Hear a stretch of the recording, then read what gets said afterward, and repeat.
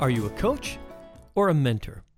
Adam Grant makes a nuanced distinction between the two that I think is worth exploring. Hey, welcome to On My Walk, the reading podcast that helps you capture reading's aha moments and apply them to your life and leadership. Recently, I finished the New York Times and Wall Street Journal bestseller $1 Trillion Coach, the leadership playbook of Silicon Valley's Bill Campbell. Now, Campbell, who passed away in 2016, was a one-time college football coach before going to Silicon Valley as a company leader and then as a coach. Now, Campbell coached Steve Jobs at Apple as well as Larry Page and Eric Schmidt at Google, which we now know as Alphabet. And as the authors note, Campbell left behind a legacy of growing companies and successful people and an abundance of respect and friendship and love.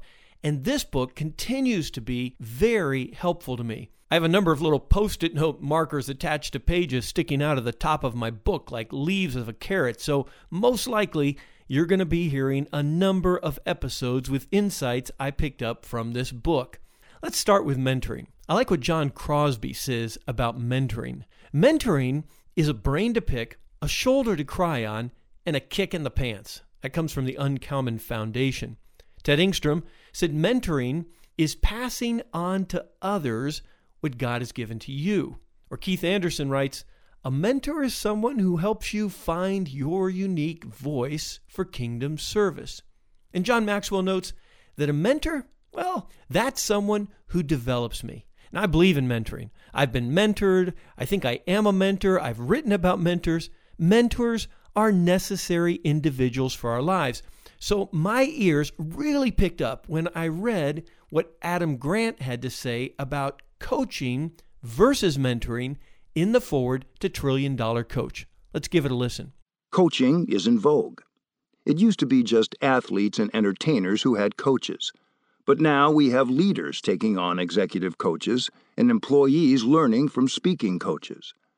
The reality, though, is that a formal coach will see only a fraction of the moments where you could benefit from feedback and guidance. It's up to all of us to coach our employees, our colleagues, and even sometimes our bosses. I've come to believe that coaching might be even more essential than mentoring to our careers and our teams. Whereas mentors dole out words of wisdom, coaches roll up their sleeves and get their hands dirty. They don't just believe in our potential. They get in the arena to help us realize our potential. They hold up a mirror so we can see our blind spots, and they hold us accountable for working through our sore spots.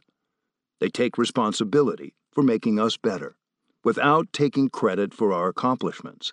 Now, as important as mentoring is, and it's very important, Adam Grant said coaching might be even more essential to our careers and our teams. Let's think about that for a moment. What are the defining aspects of a coach? I heard Grant name 3. First, more than believing in our potential, coaches help us achieve our potential. And second, coaches hold up the mirror. This principle is particularly important to me because quite frequently I see what happens when I or someone else fails to hold up the mirror, either for fear of hurting someone's feelings or more likely because we just don't have the internal fortitude necessary to have that tough conversation. And I'm thinking of a situation in my environment where we have an employee who has so much potential but just hasn't performed in the current role. And I'm asking myself, kind of looking at this from afar, who's held up the mirror to this employee? Who's helping this individual see what they need to see? Now, if you read the book, Bill Campbell was absolutely unafraid to hold up the mirror. Well, the third thing about coaches, that coaches take responsibility with making us better without taking the credit for the accomplishments we achieve. Now, reading that makes me think of a powerful moment I had with a coach. Prior to receiving the formal offer to serve as president of Lancaster Bible College and Capital Seminary and Graduate School, the chairman of LBC's Board of Trustees asked me if I would be willing to have a well-known coach interact with me as a sort of final assessment of my suitability for this role. And I was happy to do that. So I get a call from Dr. Jay Desko, and Jay is the executive director and senior consultant of the Center Consulting Group based just north of Philadelphia, Pennsylvania. Jay and I had a wonderful conversation, lasted about an hour, during which he asked me, "Hey, Tommy, would you be willing to take some personality profiles?" Now, honestly, having engaged a number of these during my leadership roles, I said, "Jay, I've taken a ton of these. Would you be okay if I just sent you all my test results and we go from there?" And he said, "Sure, that works for me, no problem." So with that 1 hour on the phone and then looking at the results of those tests, Jay returned to me the most spot-on assessment of who I am that I have ever received in all my 40-plus working years. And my wife, Shannon, she will attest, he nailed it. Well, when we got back together to discuss the results of his assessment, Jay says to me, "Tommy, I think you're going to do fine in this role, but I am concerned about 2 things. Here he goes. He's starting to hold up the mirror, and he had my attention. First thing, I'm concerned about seasonal affective disorder. I mean, you're a South Florida guy, used to a lot of sunshine, and you're moving to an area that can have a lot of cloudy, gray winter days. And second thing, your lack of understanding of the academic business model, which is significantly different from the church business model to which you've been accustomed, that's problematic." Well, hearing that, I wasn't particularly concerned about seasonal affective disorder. I do have some Michigander blood in me, but Jay was spot on with respect to what he said about the academic business model. I didn't know it. And not only that, I didn't know that I didn't know it. And getting up to speed with the complexities of the academic business model has been one of, if not the most challenging aspect of my learning curve in this role as college president. As I reflect on that incident